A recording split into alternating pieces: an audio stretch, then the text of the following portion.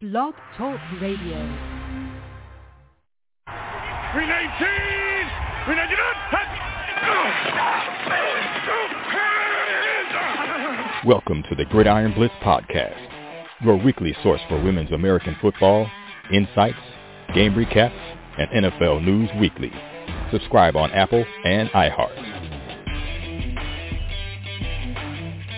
Welcome, everybody, to Gridiron Blitz 378 in the house. We got the Hall of Famer back today, Holly Custis, as she's getting ready for the playoffs with the Utah Falcons. And we're going to have some of her teammates plus Coach Rick Rasmussen in the house as the and running back, MVP running back of the WNFC as well. It's going to be Gina Magana coming in here. So we're going to be talking to her and Coach Rasmussen. And then in about 40 minutes, we're going to have the talented Marissa Goldsten, as she's got a nice organization in Texas, Fierce Beauties Football League, and she's doing wonderful things there. And she's got an event coming up on June 27th. So we're going to dive into her event as well. In about an hour, we are going to dive into everything WNFC Week 8 plus WFA playoffs for the road to Canton, including Brian Sweeney's take on it. And we have AKA backseat coach Mark Simone and the ex-league insider Nate Ward in the second hour. So 2 hours of jam-packed of the Blitz. So stay tuned and stay alert. Thanks for subscribing to our podcast on Apple, iHeart, and Spotify. Really, really appreciate it. And also thanks to everybody that took advantage of our 30% off sale this weekend at Zazzle.com at the No Joke Football Shop, Zazzle.com/Gridiron Beauties. So don't miss out on that. And if you haven't gone to Monkey Knife Fight, go to Monkey Knife Fight now. Use the code NJF. NBA playoffs are hot. So let's bring in the Hall of Famer here so we can dive into the hub first before we go into the interview with Gina Magana and Coach Rick Rasmussen. So I'll bring her in here in a second here. Holly, you on? Yeah, how's it going? Hey, welcome back, Holly. How you doing? Good. How are you guys doing? I'm doing fantastic. Not as good as you throughout the season, just being a beast down there on defense, but we've been keeping it afloat. Awesome. Yeah, this has been an awesome, fun experience this year. I know, we talked about it before, but coming off of COVID and not being able to play for a year, I think everybody was really excited to get back on the field, and I'm really enjoying my time, and I can't wait to see, how far we can go. Well, I can tell you right now, everybody's been rooting 21 since week 1 on this podcast, so we're right on top of it, and we're going to get one of your teammates in here. What an amazing athlete she is as well, on and off the field as well. But Gina's going to be coming in here, and Gina Magana, and we're going to have your coach Rasmussen here in about a couple minutes here, as they're going to dive into the next phase, which is basically the playoffs. And we'll see what the rankings are going to be like. But you guys have been ranked number 2 all year, Ollie, so no surprise there. Defensively, a lot of good key pieces on your side as well that have contributed to where you guys have stood at number 2 all season. Yeah, I think the offense has been extremely consistent, like it usually is. And for us, the defense has really grown. I said earlier in the season that I felt like by the end of the season, we would be a better iteration of ourselves, and I think that's coming true. I think our defense communicates extremely well together. Our coaches make really good adjustments in the game, and I think our defense has really gelled the last couple of games here. So I'm looking forward to see if we can continue that momentum into the playoffs, and I'm having a really good time. I know you want to look forward to it, but this past weekend we got a little taste of what the rebellion could be. We talked to Nenji Martin on our last podcast, 377. You guys can go and replay it on Apple, iHeart, or Spotify. She knows you guys are the real deal in order for them to go deep in the playoffs, so there was no surprise there that she's aware that you guys are going to be the obstacle. Yeah, I think when you have a team that has the history that Utah has, it's kind of like Texas, that there's going to be a target, and that's a good thing, I think. I think San Diego has really improved a lot. They took a big jump this year. They were always very competitive and physical, but I think this year they seem to be gelling in a way that they, I don't know, it seems like they have more confidence in themselves. And so I think that whatever the playoff situation is, whatever the seeding looks like, it will take care of itself. But I think that they have had a really awesome year, and I think that they should be proud of themselves because I think they really took a big jump this year. And so whatever the playoffs end up looking like, if we end up playing or we don't end up playing, I'm really excited for them because I think they've had a really excellent year. I think something that's evident to me is that they've always been very physical, but I think they seem a bit more cohesive this year, and that's probably the biggest X factor in a lot of football teams is when you have the chemistry together, that's what takes you to that next step. So it should be really fun. All right. Holly, at the Hub, the biggest storyline coming out of the NFL this week was obviously Raiders player Carl Nassib coming out as gay, first ever, I guess, full-time player, because I thought it was Michael Sam, but I've been proven wrong. I was told that Michael Sam was like the practice squad, right? Wasn't officially on a squad yet. So he comes out, I think on IG, if I'm correct. This was a couple of days ago. So, you know, I don't know what your take is on it, but a lot of people are saying, okay, well, that's great and all, but can he make the squad or can he stay on the roster like we thought Michael Sam was going to do? I think you have a couple different. They're kind of different stories. So Michael Sam, I think, if you take the storyline, away, he talent-wise was kind of a borderline player to begin with. So I think the difference is that, this time around, it's a player that has been active and has been playing and has had a solid career already.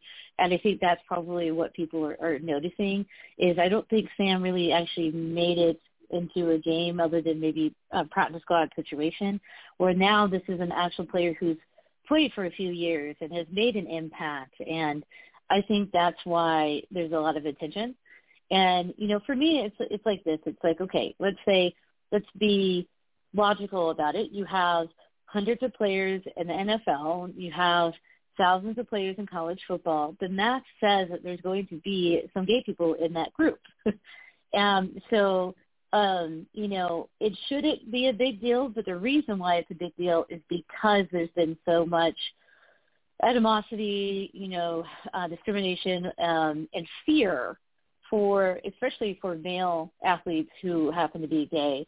And so when you have somebody like him that comes out and he, is a strong player, I think that makes it so that players after him might be a little bit more comfortable and less fearful of coming out. So I really think it's an important thing to recognize, and I think in his video post, he did a really good job of explaining, hey, this shouldn't be a big deal, but we need more representation, and he's right, because I'm hoping that this means that people in the future won't be afraid to be themselves. They won't be worried, if I come out, I'm not going to have, the teams are going to be upset with me, or I won't get the endorsements, et cetera, et cetera. That fear will start to dissipate. So I think it's an awesome thing. And then he also, contributed a bunch of money to the Trevor Foundation, which helps with youth that might be dealing with suicidal issues, in that community. And I think he's also, if I'm not mistaken, his jersey sales have gone through the roof the last couple of days. So that shows me that there's a lot of support for him and the community. So I think it's awesome and positive. All right. What do you think the fan base of the NFL, is it a mixed fan base at this point, you think? Or is it just a fact that it's growing on the fan base, the acceptance of having a male gay athlete in the league, or like you said, maybe multiple coming forward? I think it's probably mixed, but I think it's a little bit more positive than when Sam, came out. I think... Right. And that's what we were talking about. Like, the more often it happens, the less of a deal it becomes, and the more it comes down to like people are afraid of what they don't understand, and what they don't understand is what they're not exposed to. So if you don't have any gay people in your life, it's easier to be afraid of them. But the more gay people that you realize are around you, the less scary it becomes. So the more people are comfortable in coming out, then hopefully that leads to, a more positive reaction when people do come out. Because at the end of the day, he is a very strong player. He's not going to go anywhere. He seems to me, from when I've watched him, to be a solid guy, not necessarily, a world guy, but solid enough that he's going to be around. So, which is a big deal because Sam, unfortunately, wasn't able to hang around long enough to make as big of an impact as he probably wanted. But now we have somebody that's not going to go away and can be, more of a vocal leader in that area. So, I think it's more positive than before, but, hopefully it continues that direction. So you can get the article right there, outsports.com, at the hub, at facebook.com/Gridiron Beauties. Let's go into the Monkey Knife Fight huddle, and if you guys haven't gone to Monkey Knife Fight, go to Monkey Knife Fight. NJF is the code. You can play NBA right now, currently, tonight. I guess you have Clippers and Suns tonight, so check it out there. If you haven't gone there, you can get the next load of slate games as well, more or less is what I play. So let's go into the huddle here. We're going to be bringing in running back Gina Magana and Coach Rick Rasmussen after the promo. Is the fastest growing daily fantasy sports site in America. You get fun, easy to play contests with cash prizes featuring your favorite players. Monkey Knife Fight, daily fantasy sports for the rest of us. Sign up now and get an instant match on your first deposit up to $50. All right, let's talk to Holly's teammate and Holly's coach, Coach Rick Rasmussen, in the house with the talented running back Gina Magana. How you guys doing? Doing good, Oscar, doing good. Hey, Coach, how's it going this season so far? Yeah, we're out of practice. It's 100 degrees, so, it's going okay. All right. Looking forward to the playoffs right now. Everybody's pretty much hyped for the playoffs. You got some really good ballers on both sides of the ball this season, Gina being one of them, and then obviously Holly on the other side. So this season, a little bit more, I think, focus on like the middle-tier teams on the Atlantic, but nobody's forgetting that you guys are the number 2 ranked team in the whole WNFC. Yeah, well, we're happy to be ranked number 2. Not sure that's where we deserve to be, but I guess we'll play it and see how it works out. Coach, defensively, you guys have done a really good job shutting down everybody that you guys have confronted this season. So who do you attribute to that? Is it a change in personnel, or how does that come about this season, especially after the COVID? I think we're blessed with some really talented athletes. We've got an entirely new defensive staff that really stepped it up, taken it to the next level. And the girls are finally getting the little nuances of what Coach Cecil and his guys want to have happen, and the results are starting to bear fruit. Yeah, I think it's been impressive on the defensive side of the ball. Normally, offensively, you guys have been really good. You guys got to see La Muerte as well, one of the other teams there.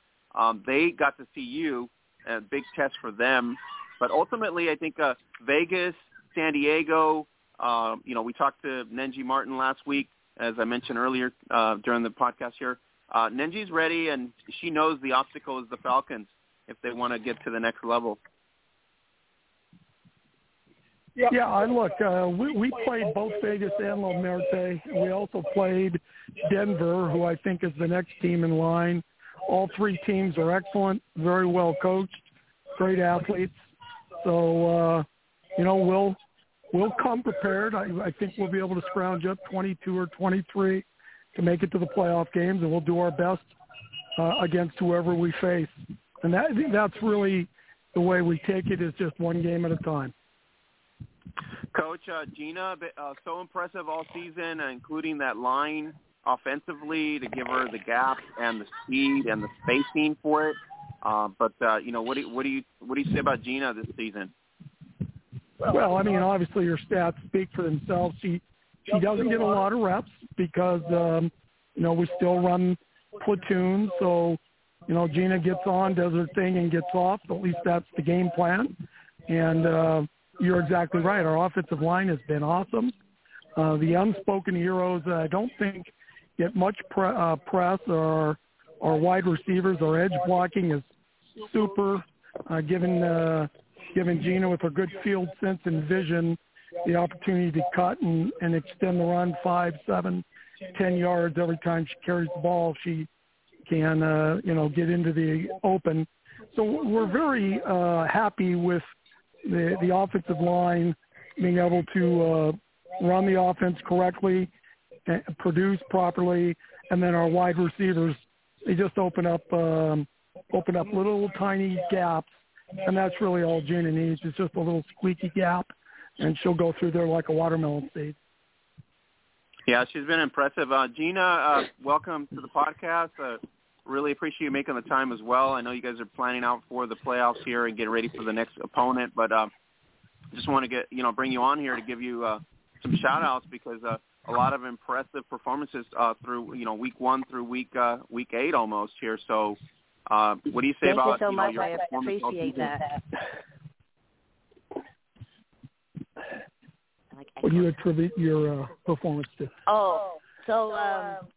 I practiced super hard. I lifted weights. Like a big part of my off-season with COVID canceling was to gain weight, get stronger and faster. But a big part of my success is due to my teammates, my O-line, our other wingbacks, our wide receivers. I can't get the yards without them making holes in the block. So, and for the most part, it's my team that I attribute all my success to. Gina, you've played on this team for a little while now. The structure of the team is a unique, sort of like other teams in the top tier of the WNFC. So, do you feel like the structure fits you as an athlete as well? Yeah, absolutely. Our team is different from any other teams I've played on or seen. We're family on and off the field. Everyone's all together. We build friendships. Like to this day, like best friends are made from football, made from this team. And we're more of a family than we are teammates.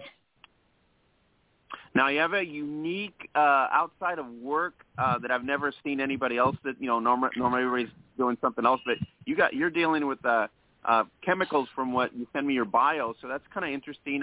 I got to deal with that when I was in the military at certain points, but tell us a little bit about how your day job is kind of unique in a way.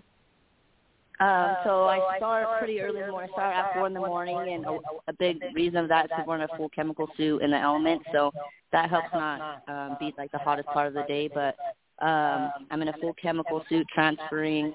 We transfer anything from sulfuric acid to not so hazardous chemicals like sodium silicate. But I'm transferring them from a rail car to a train. I'm carrying all my tools and equipment up there, setting it up, and then connecting to a trailer, and then will flow into our trailers or bulk containments.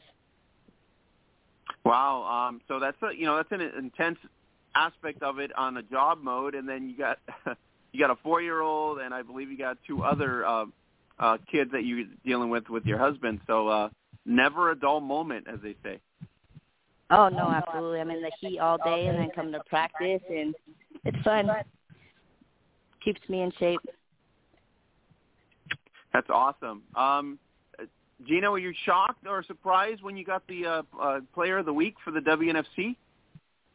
Yeah, I was super surprised. I was happy about it because the first game I was nervous all week. I had butterflies, and then I just kind of did my thing in that first game against Prowlers, and I kind of made me open my eyes and see my success and my hard work off season, what it's done for me for this season. I was super honored about it, and I've worked really hard to be where I'm at. Coach, I guess a long hiatus for her, and then you decide to bring her back. So I don't know, what was it, Candy, or what was the I think Gina always had the bug. She had a baby, and pretty difficult to come out here with a little one under the age of 2, so she took a couple years off. People don't know that the first time Gina touched the ball wearing Falcons blue, she went 65 yards for a touchdown up in Everett, Washington, and we knew right then that, she was special. We've been blessed with really good wingbacks in our history, and Gina just was a natural progression. This year, she was penciled in as the number 2, and we run 2, so a starter. But after our preseason game in Colorado Springs, she just seized the number 1 spot, and she's not letting go. She's she's a great athlete, good runner, very soft hands. She's run back 2 kicks for touchdowns. I think she's caught 3 or 4 touchdowns. So a lot of that, like Gina said, is attributed to the fact that her offensive line and wide receivers work so hard for her. So we're very happy to have her. She fits in with the way we play ball and has embraced the concept of family that we try to promote out here. All right, Coach. What a great season so far. Looking forward to the playoffs, all of us. But have you enjoyed any of the games on the streams? Have you watched any of the games, like replay on streams? I know you guys get video and coaching tools and stuff like that. But for us fans, I've watched the slugger games either delayed or during a bye week, and obviously we use a huddle and break them down pretty well. So I've seen pretty much everybody. Very impressive teams out east. Obviously, Dallas remains a monster, but rock solid. Alabama looks good. Obviously, San Diego is the beast of the West. I don't think anybody is taking them lightly. So we're just going to come prepared to play each game. Well, I appreciate you making the time. I know it's crunch time, and I really, really appreciate you guys coming on here. And Gina, a fantastic season so far, and it's been a great experience to watch you weekly do your thing. And, offensively, you guys have always been good, but, I think it's another level with you in the backfield, as Coach says here. And then defensively, Coach, you guys have stepped it up this year a lot more than any other season that I've seen on tape. So I think that's going to be a credit and a bonus as you get into the playoffs and then back to the 9 Cup, because I think everybody's expectation is that you'll arrive there again. Well, we're sure going to try. We're lucky. We've got 2 really good middle linebackers in Holly and Tina Tella. We have a really solid defensive line.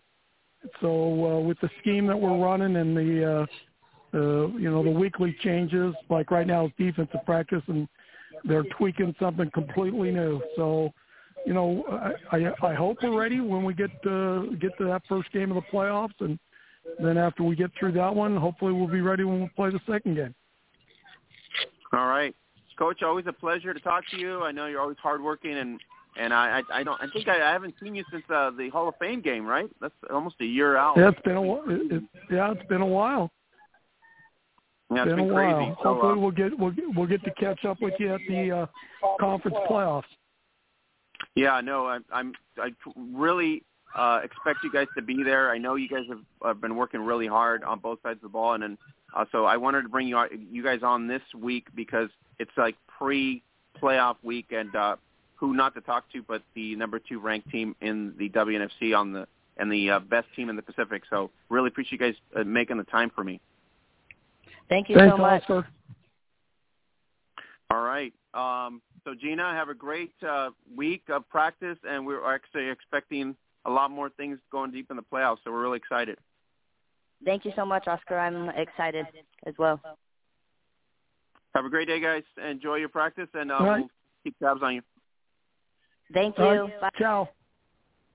All right, Holly, there you go. You know them firsthand. You've been on the field with them firsthand, so you know what Coach Rick's all about and what Gina's all about. You get to see it live. Oh yeah. I joke all the time, with a lot of people on the team that it's nice to be on their side now, because I used to have to chase these people around the field.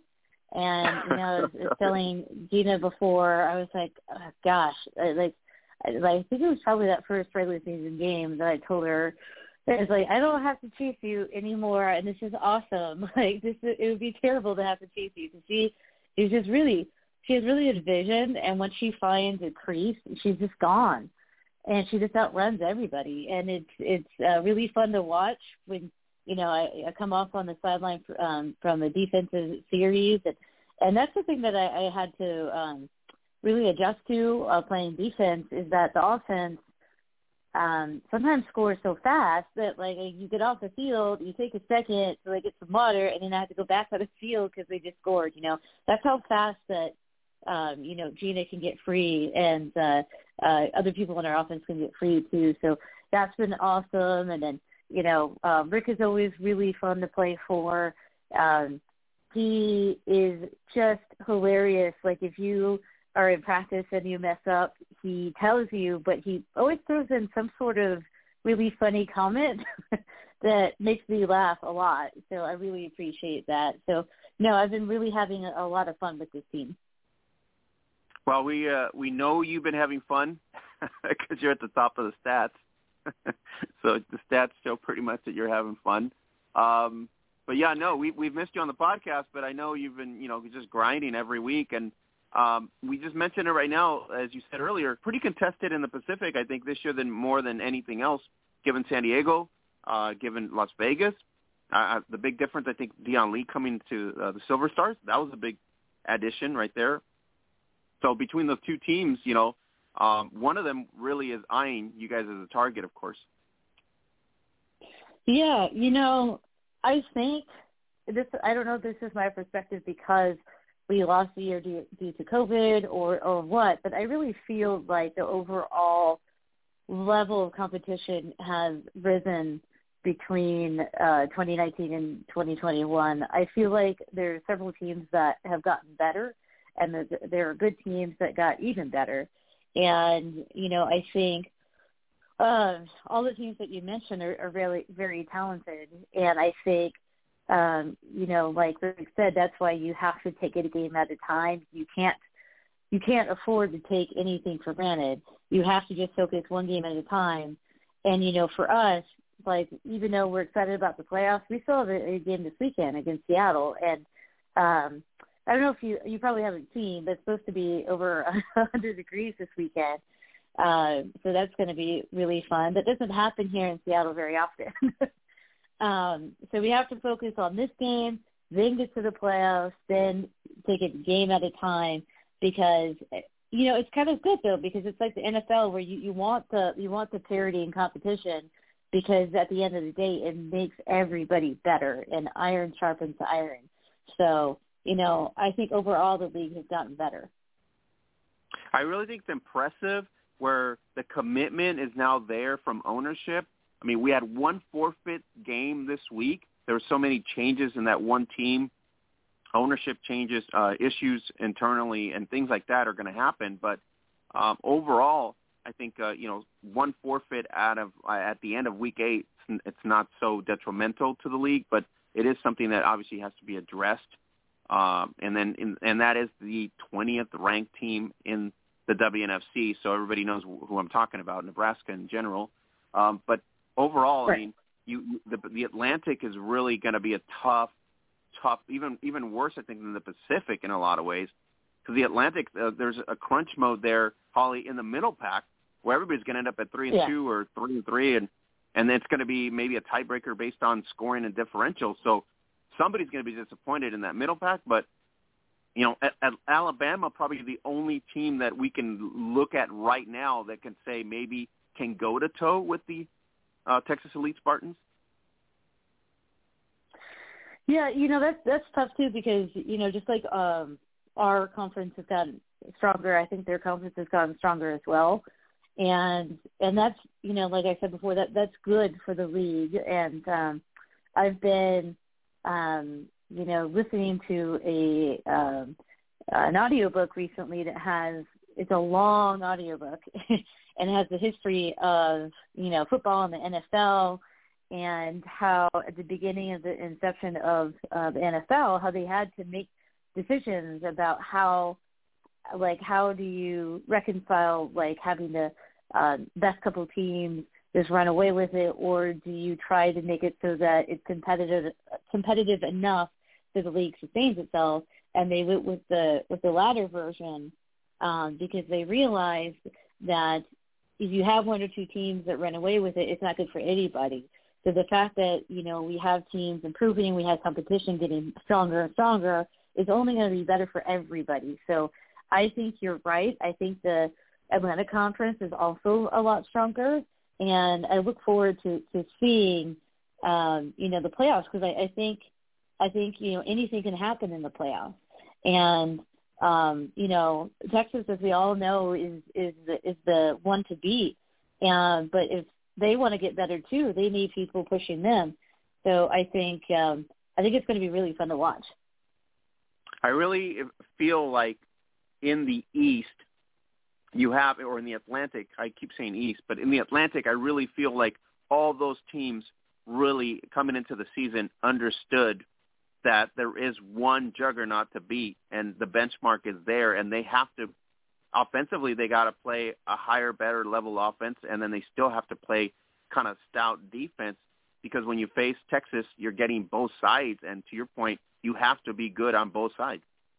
I mean, essentially, Texas is just, they're stacked with a lot of athletes on both sides of the ball, a lot of people that have a lot of experience too, and that matters a lot in our sport too, when you have that type of experience. And so you're right, you have to, if you're going to go after the beast, you have to try to find ways to compete on both sides. You have to find ways to compete in special teams. You have to figure out what you do well and try to take advantage of that as best as you can. And so, it's a tall order, but I think, it's going to be a really fun playoff, a really fun playoff situation on both conferences. And I think it's going to be really awesome for the sport. I think it's going to produce a lot of content that they can promote later too. Yeah, and I think that the key to everything now is, we have a nucleus of veteran players that have put their, experience on the line, and then we also have a really higher percentage of nucleus of new players that are really excited to kind of take the baton and go forward. I mean, you got Matty Rosas out there, quarterback. You have a mixture of young quarterbacks out there. You got a mixture of good defensive players out there as well. So the scoring is going to be different. I mean, there hasn't been that big of a deal in terms of certain matchups and other matchups. But in the end, as we get closer to, the scoring being closer instead of gapping so much, going to make a big difference. To your point, when the NFL decides, okay, the closer games are just more entertaining. I think the WNFC is at that level now where, if we're getting to a point where certain squads are just not up to par, decisions are going to have to be made in the offseason to figure out which teams stay in the league, because that makes a big difference. We had North Florida bail in season one. Who knows if Nebraska is going to stick around for the next season.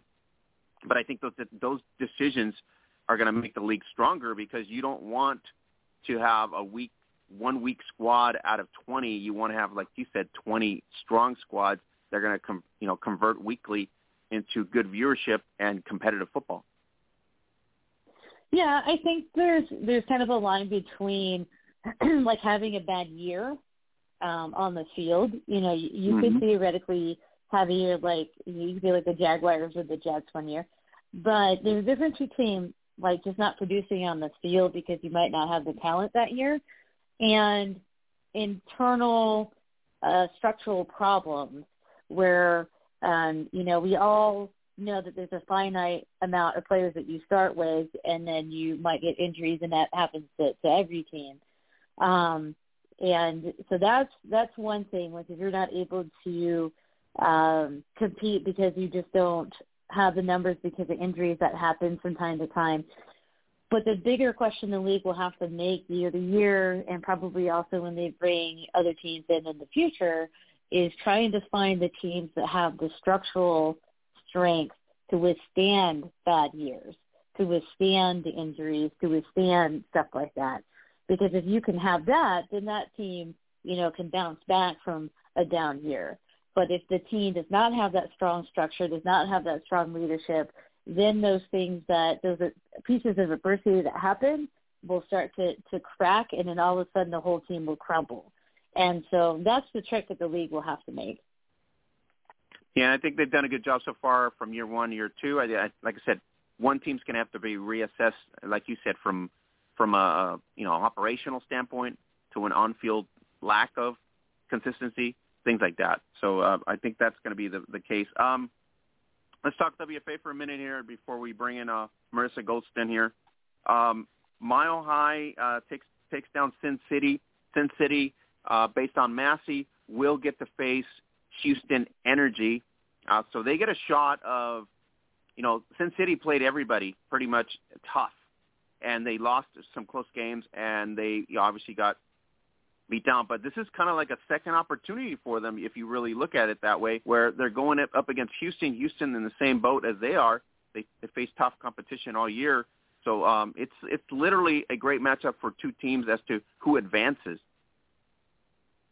Yeah, sometimes when you have a year in which you're playing extremely competitive, but maybe the outcomes don't always go the way you want, when you get into the playoffs, you have to just scrap all of that and focus on the fact that this is a brand new season. It's win or go home, but now you have new life, and that the regular season and what happened there doesn't matter anymore. Now you have to think of it, this is game one.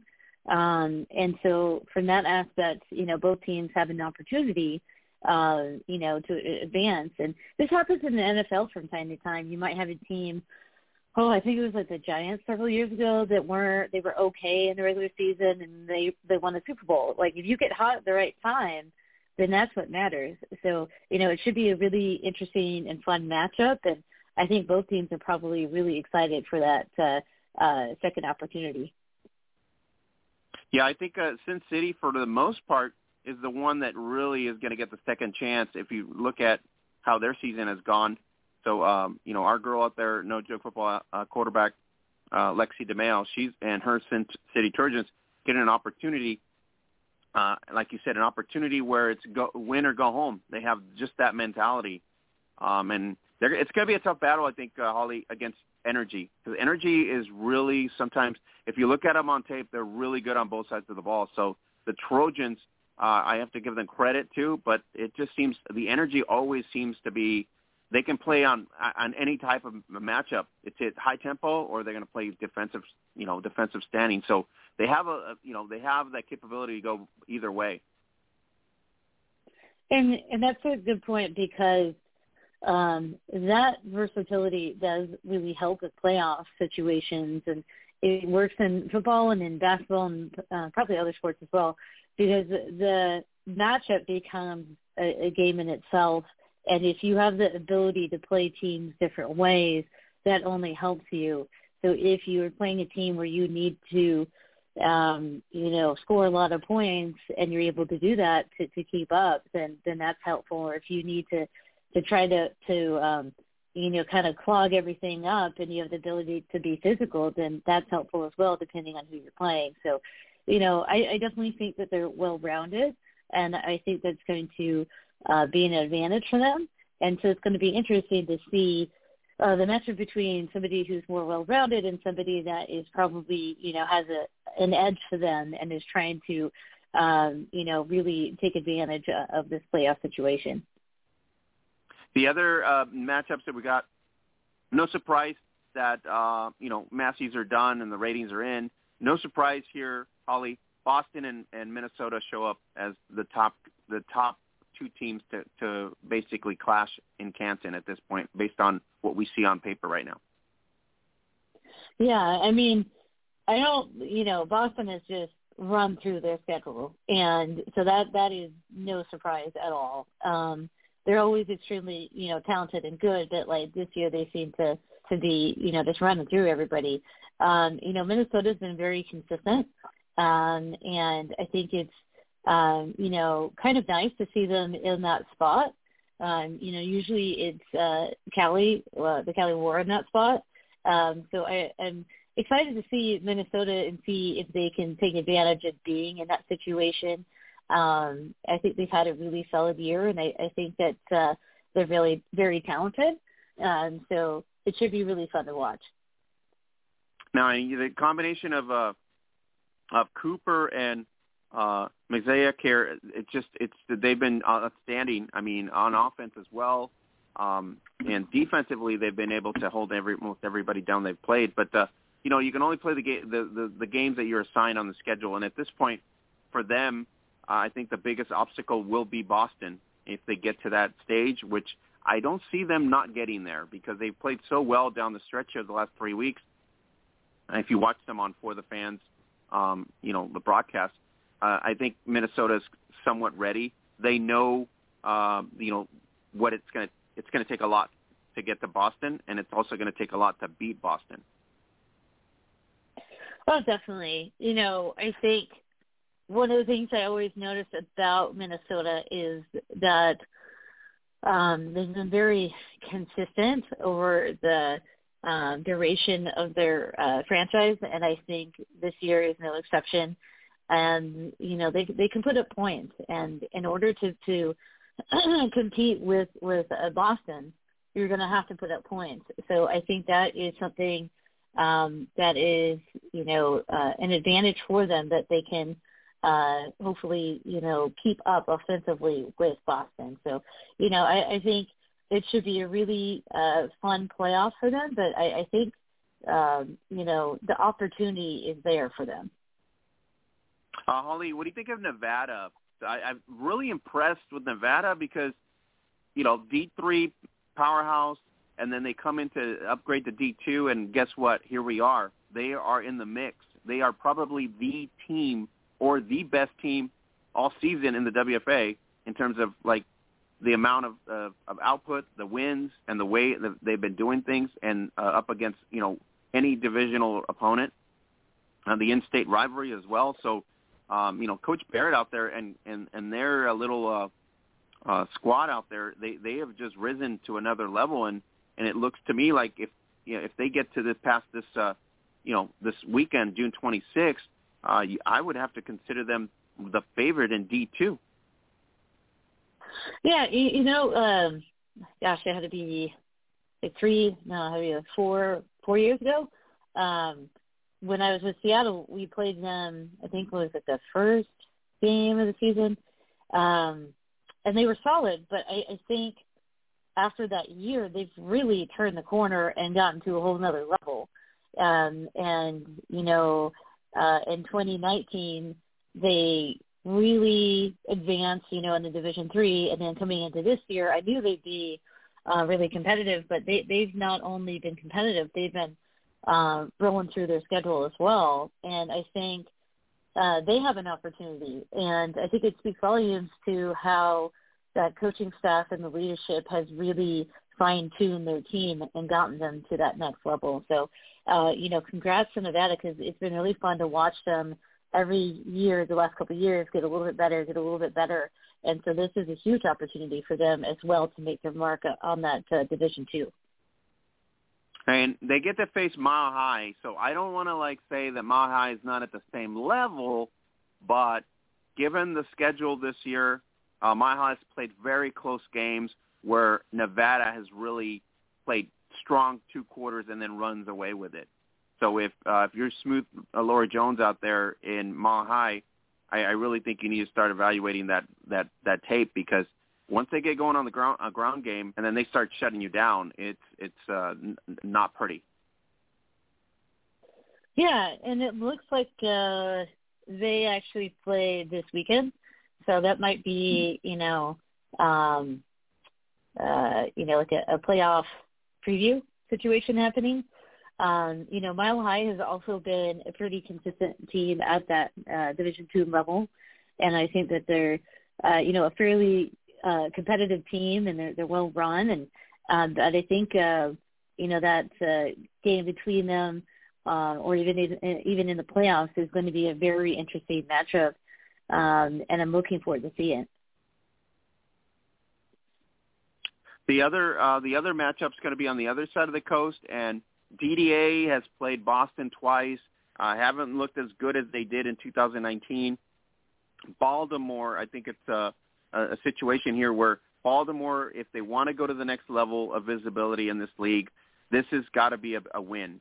For Detroit, this is one step closer to returning to the national championship, and they would either face, I think, Jacksonville or Miami. So if you're Detroit, Holly, this is, like you said, win or go home. It's really what it boils down to them for now. Yeah, Detroit has had a really good history with their program as well. And, I think if they, like you're right, if they want to get back to the championship game, then this is their moment. I think, Baltimore is also a team that's been really trying to push for that next level as well. So I think this is going to be a really good matchup. I think, honestly, I think some of these Division II matchups are a little bit more interesting to me than the Division I at times, just because I think there is a bit more competition at this level. And, it's harder to kind of take like the favorites out of this group because there are, a few teams that could really make a push. So, I think that's really pretty cool to see. And I think it's going to be awesome to see who comes out on top. Yeah, the other scenario that we got built in is Jacksonville and Miami. Miami got beat by Jacksonville. Miami's really wanting to get to this next stage, and here they are. They have the opportunity here this year to do it. Jacksonville have been kind of like out of the picture for a while, and this is their opportunity to try to get to it. So whoever comes out of this matchup here is going to take on either a real hot Baltimore team or a revitalized Detroit team. So that's a kind of an interesting scenario. Yeah, I think the Baltimore-Detroit one is going to be extremely competitive, and I think whoever comes out of the Jacksonville-Miami game is going to be, a tough matchup for them to play either of those squads. But I do think there's, like we said, there's always an opportunity in the playoffs, and no matter how far you get in the playoffs, it's great experience for everybody involved. And so if Miami or Jacksonville wants to, really make their mark, this would be the way to do it, is to win that first-round matchup and to take on Baltimore or Detroit and either win or at least be competitive.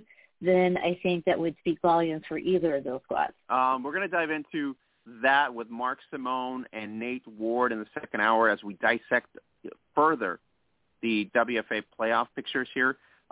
Before we bring in Marissa Goldstein here, Holly, what do you think of the ruling, Supreme Court ruling with the NCAA? We talked about it a while back, like a year ago, and, we said, hey, they got to do some sort of compensation, even if it's not their image, because they were getting struck down because of perks and given this and given that.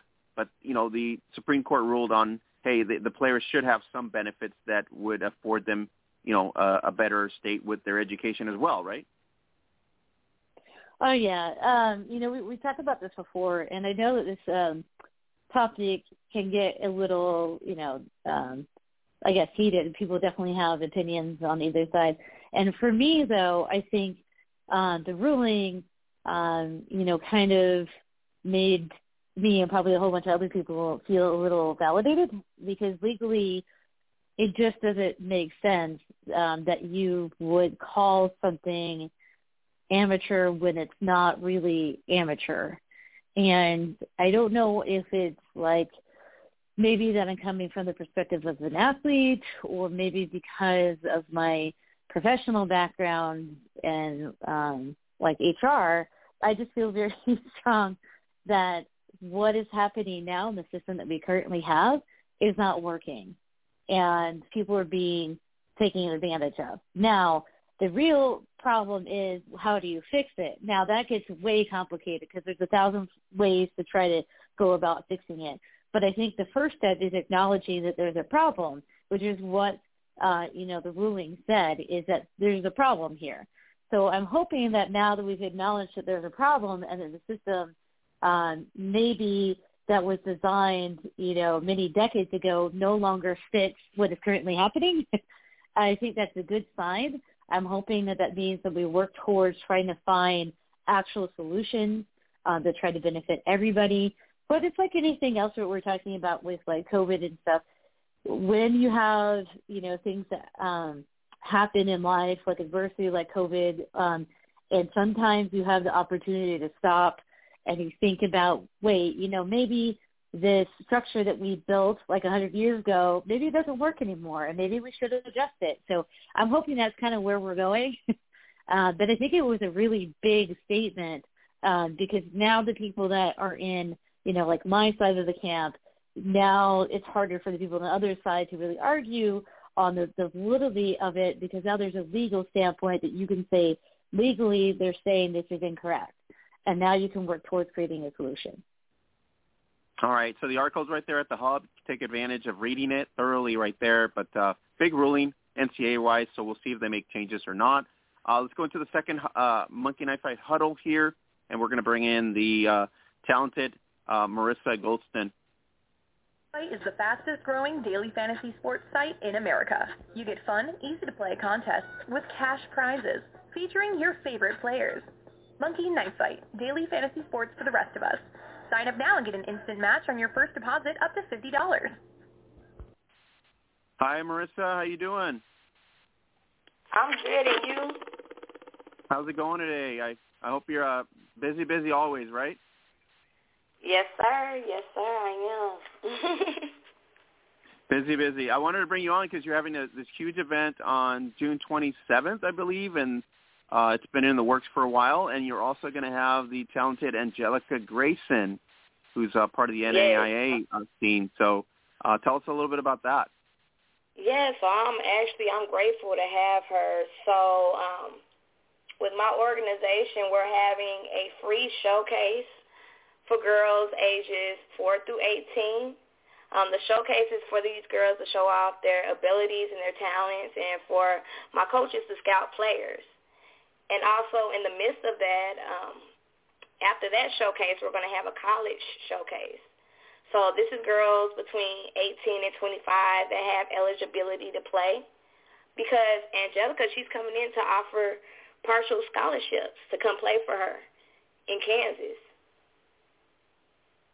Marissa, tell our audience, I know you're a badass player on the field with Legends Football League, with the Austin Acoustic, and overall you're an amazing athlete. But tell us a little bit about the passion of starting the first Beauties Football League, and what made you kind of just jump in and go, this is something that I need to do. Okay. So, yes, with me playing for the LFL, I have 2 nieces that come out to my games. They're always watching me. So in the midst of that, they're asking me, well, I want to play football. And I remember at that age, I did want to play football, but my uncle told me I couldn't play. He made me go cheerlead. And I was very upset about that because he really didn't know my background. I had just moved to Texas from Hawaii to be close to family, and he didn't know that I was a heck of an athlete. So I created a lane just for girls that was just like me at that age, wanting to play football, and they could just play against other girls. So that's where my passion came from, and my nieces are the ones who motivated me, and they're actually playing for me. Marissa, you've been at almost every level, visibility. LFL is a big visibility level. You're now contributing to the next generation pretty much. I mean, if you look at your organization, the way you're at right now, you're breeding. It's like a breeding ground for us in terms of getting the next excitement of athletes, in terms of girls, to get to a stage where, in high school it's a normal thing. Get to the college situation, you get a scholarship. Maybe at some point we get to one of these tackle leagues is going to get to pro level. So it's a totally different world, in other words, what am I getting at, from where you grew up to where we stand today. Exactly. It's a beautiful thing, and yeah, exactly. I'm breeding this young generation because they now have something to look forward to. At first, we weren't able to get offered scholarships to play flag football. I started off playing flag football for Texas Southern University. It was an intramural league, and it was a whole bunch of talent out there. A lot of girls that was playing, and this was back, 10 years ago. So to see how we're progressing and how we're able to offer these girls now scholarships, it's a beautiful thing because I came up from the bottom of the bottom of the bottom. So I'm glad to be able to pave the way for these young ladies that's stepping up. Marissa, do you get teary-eyed when you get these little girls that are all excited at the event dates and stuff like that? The reality that you're here and that this is something that you are actually supplying to all these, like you said, these young girls that, would never have thought to be where they're at this point, but you're giving them this huge opportunity. I mean, that's got to give you some sort of joy, right? Man, it's so beautiful, and it's like a wonderful feeling. And I do get teary-eyed to see the excitement on their faces. Like me attending these elementary schools and seeing how excited they are to step out there and actually being on the field with my little girls playing, and then, at the end of practice, they're giving me hugs and saying, thank you so much for allowing me to play for you. And I'm like, you're giving me hugs, and I'm just overwhelmed that you're wanting to play for me. And so, yeah, I do get teary-eyed and full of joy, and I know that what I'm doing is something great and life-changing because we also have, the daddies that's coming out there motivating these little girls. And then you got the little brothers on the sideline trying to coach them up too. So it's a beautiful thing, and it's exciting to see the whole family get involved. All right, let's bring in Holly to pick your brain here before she bails on us. So, Holly, Marissa's Fierce Beauties Football League making a difference. Hi, hey, Marissa, how's it going? Hello. I'm good. How are you doing today? Good. So I'm really excited to see, what you're doing with your league here.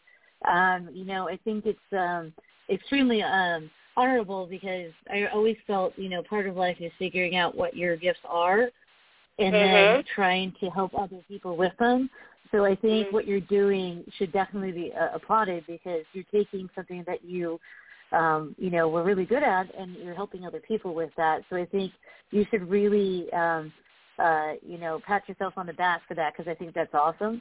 How excited are you about flag football taking off? Are you seeing a really good reception, in your community about it? I am. Like, the phone calls are not stopping. They're not stopping. They're in the midst of, adding flag football to these high schools that's in my area.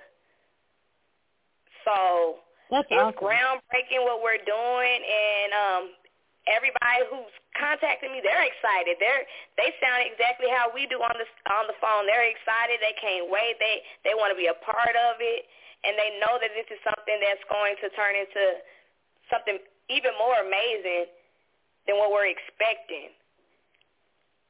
That's awesome. Because you're exactly right.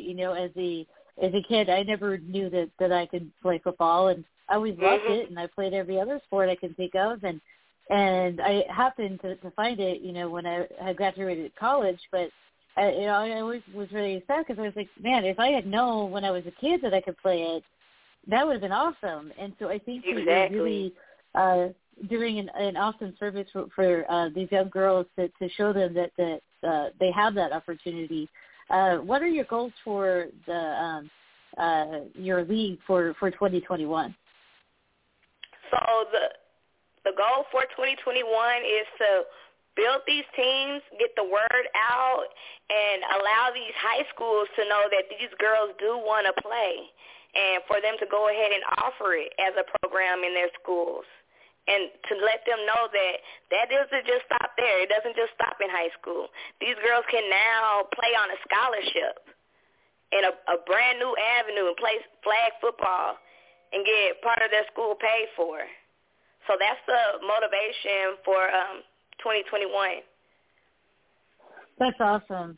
I think when they announced that you can get a scholarship, I was so excited about that because I knew it would start to trickle down. Because when you say, okay, you can not only have an opportunity to play, but you can have an opportunity to play at a high level, get a scholarship, which is always a big deal. And so I'm really excited to see, that start to trickle down and start to get people, more excited. I'm really excited for your upcoming camp. Angelica is an awesome person, and I've played with her, in some camps and stuff, and I'm really excited to see her involvement. She's just awesome. So I'm glad that you got her involved. She's somebody that, as a natural leader, people listen and gravitate towards her. So that's really cool that you got her. What do you think the future for flag football looks like? The future, I'm seeing that we're finna go pro with this. We're breaking ground, and it takes me, even you, all of us that played football, for these little girls to look up to. And I feel like we're going to end up being in the pros, I'll say at least 5 years from now. It's possible. It's possible awesome. With all the girls that's, retiring, and a lot of these athletes want to give back to the community. So we're educating the youth. So with that being really said, cool. The sky is the limit with this. That's awesome. I'm really, really excited to see what you guys are able to do. I'll be watching, and let me know if you do anything in the Seattle area. That's where I'm at. Best of luck to you. I loved it out there in Seattle. The fish is amazing. Well, you know what? This weekend is supposed to be 100, so I don't know if you send out the heat from Texas or what, but this is not normal. Oh, is it? Like, I lived in Houston. The humidity, I think I could survive out there. Sounds good. But best of luck to you, and back to you, Oscar. Thank you. All right, Marissa, wanted to bring you on because you got a lot of fanfare from your days in the LFL and pretty nice things that you're doing now, and I got to see the starting of your league, the conception when you created it, and now to where it's at today. So great job. You've done such an amazing job so far. Thank you so much. So Marissa, where do you take your administrative talent now? Right, pretty much an administrator when you get to this stage here, coordinator, right? So it's kind of like a parent with 20 kids or 400 kids, depending on the camp. Exactly. But I actually have an amazing team, so I'm not scrambled all over the place. I got different players doing their job, just like on the field, different players. Marissa, tell us a little bit about your supporting cast. Is it former teammates? Is it family members, or what's the support system for the league right now with you at the helm? So I actually have my manager, who I actually started off with when I started playing tackle in Houston. So she's there on my team, so she knows how to create a league. I have a couple of my friends, you could say, turned into my assistants. So we're always together, and now they're over here helping me with my business. My teammates, I have my teammates come in and just help me, run the camps. So they help with that aspect of it. And I actually got coaches from elementary schools and middle schools that's helping me on board. And I do have family members as well that's helping me. When I throw these events, they're there at the front door. They're helping set up. And I actually put my nephews to work. I got older nephews that's helping, sisters. So it's a lot of family. You'll say that they're all my family. Marissa, outstanding play in your career. Are you hanging them up, or are you just doing flag tournaments now, or what? What are you doing on besides the business? So I'm actually not playing. I'm not playing any flag. I kind of put it all on hold. I'm just sitting back to see exactly what's going to happen. I'm not even in a rush to get back to playing because I kind of feel like I paid my dues. And you did a lot of amazing things in your career, and got to a visibility stage. So I think that really helps you in that sense too, because a lot of people consider yourself a very good baller out there as well. So June 27th, it's going to be South Hills High School, 6101 McCart Avenue, right, Fort Worth, Texas. You're going to have the Fierce Beauties, aged 4 to 18.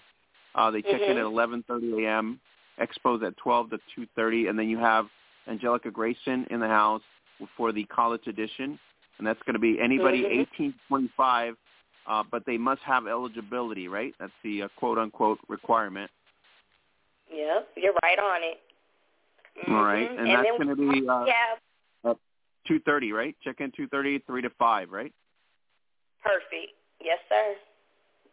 All right. So, Marissa, first time I get to talk to you, and it's been a pleasure. And what an amazing athlete you were to watch on the biggest stage as well. And looking forward to your endeavor here with this huge opportunity that you're giving a lot of kids. And I think the reward's going to be in the end when you start to see all these young talent girls in a college, environment with the video and things like that. You can say that girl came from my camp. That's pretty awesome. Huh? Yeah.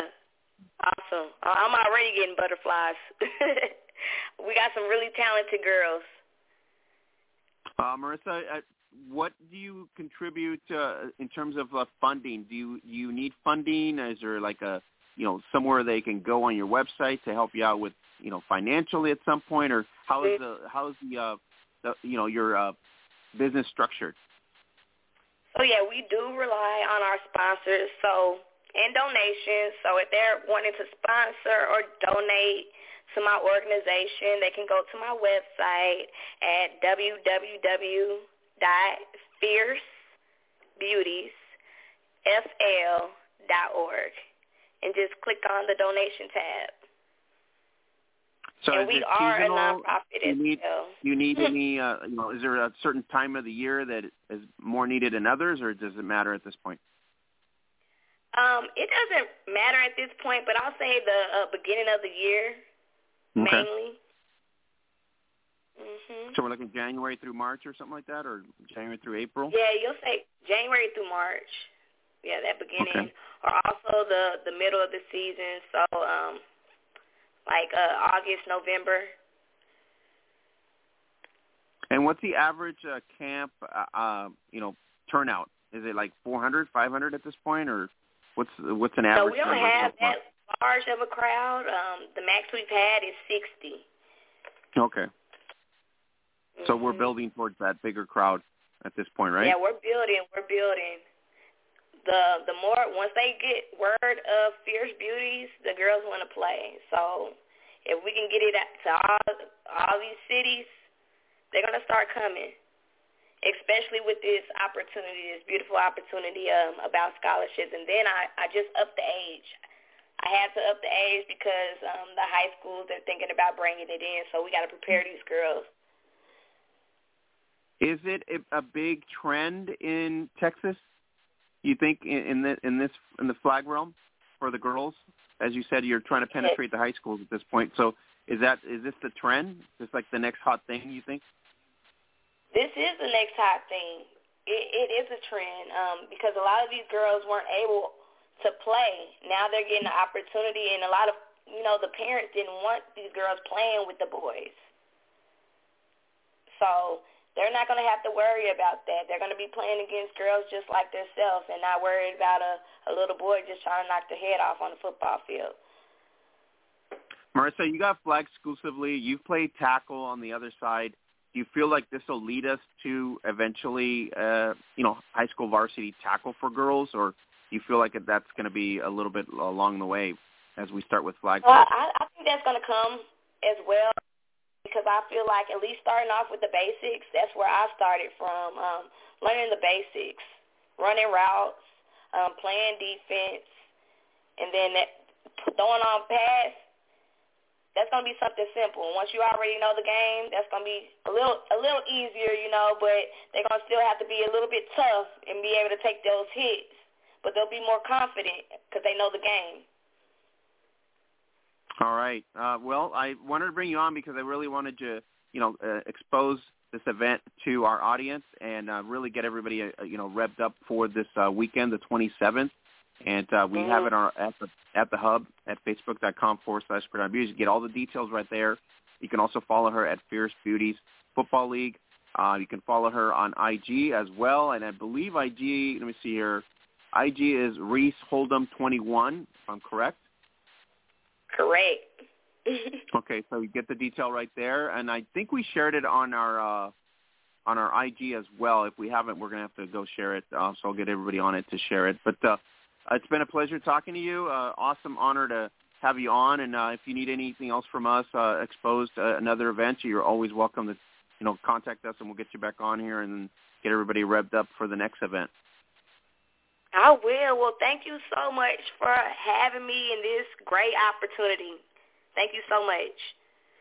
Thank you, Marissa. Have safe travels out there. Stay safe, and I hope the event will be a success. All right. Thank you. You too. Be safe out there. All right, guys. That was Marissa Goldston, and you guys can check out her event this week. You go to the hub at facebook.com/Gridiron Beauties.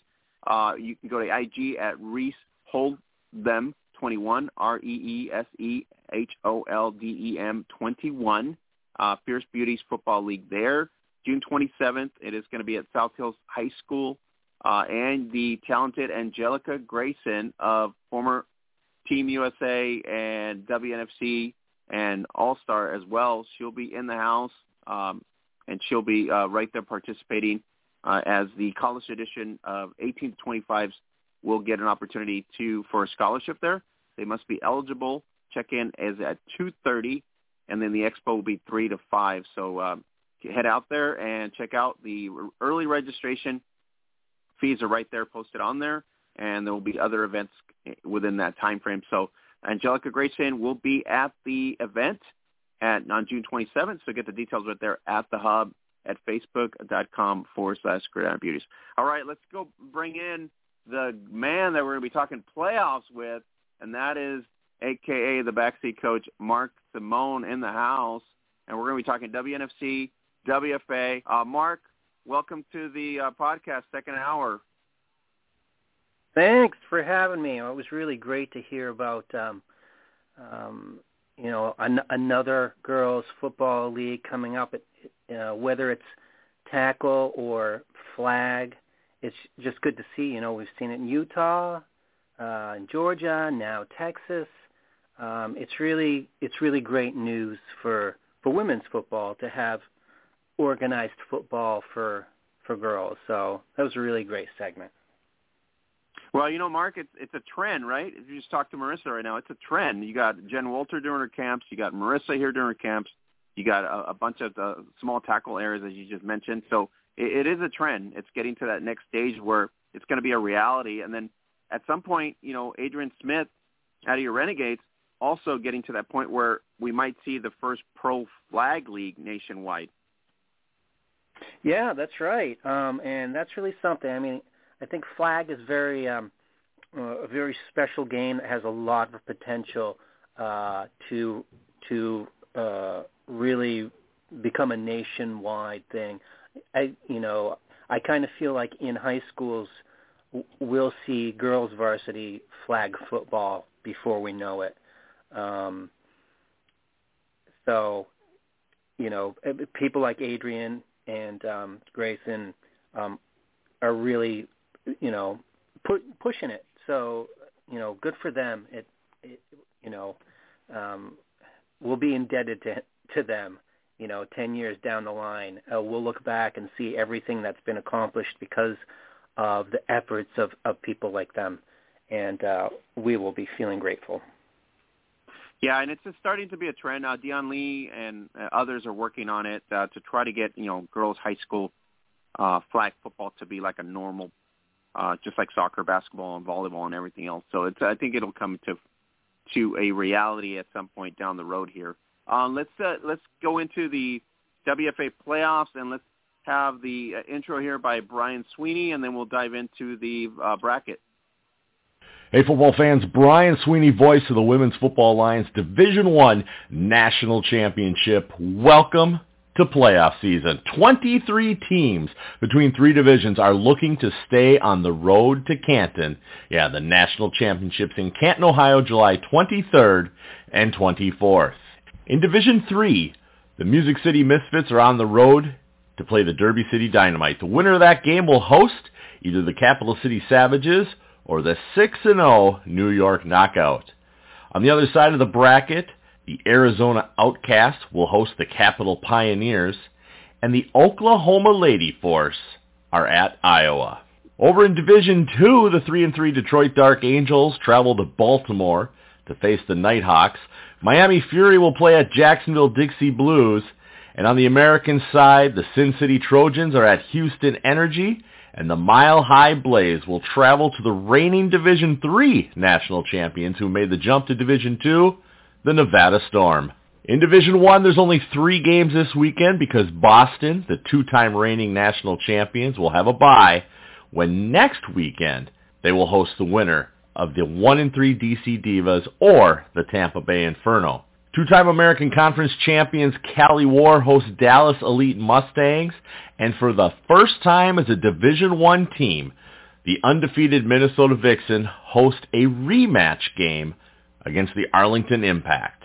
This week there's not 1 but 2 games of the week. That's right, the playoffs are here, and there are 2 games of the week. The Mile High Blaze at Nevada Storm, or the Arlington Impact at Minnesota Vixen. 2 to choose from. How can you find them? Yeah, follow For the Fans HQ on Twitter and Instagram. And, of course, the Women's Football Alliance on all social media platforms. Tickets are available to National Championship Weekend, July 23rd and 24th in Canton, Ohio, by heading to www.hofvillage.com and clicking on events. I'm Brian Sweeney, Mr. _announcer guy across social media. I'll talk to you soon. All right, Mark, there's the lowdown of Brian Sweeney. Thanks for Brian contributing that to us. Well, kind of a type of situation here where I was talking to Holly in the first hour. The 2 games of the week that we're going to watch are really going to be intriguing. Nevada versus Mile High. Yeah, this one's really intriguing. I mean, these 2 did not meet during the regular season, so we don't know really what to expect. This could be a really great game. Question will be, Mark, as I said before with the other situations that we've had into, is the like Atlanta Phoenix as an example.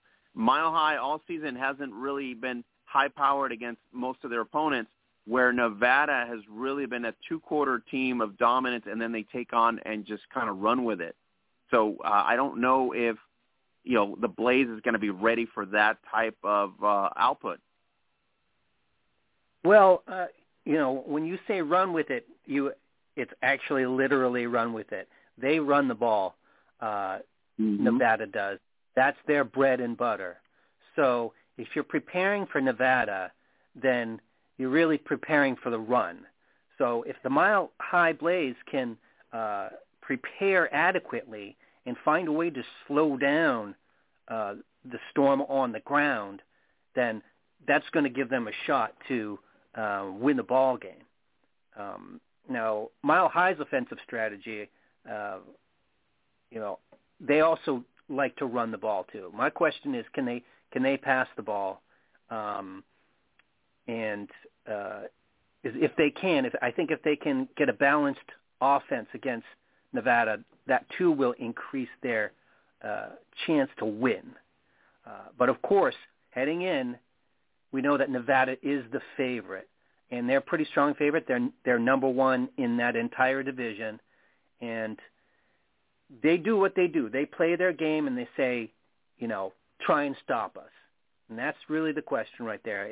Can the Mile High Blaze stop or at least slow down Nevada's running attack? And we're getting a beauty of a matchup here. We're getting a number 1 ranked in scoring Storm, number 3 ranked in scoring the Blaze.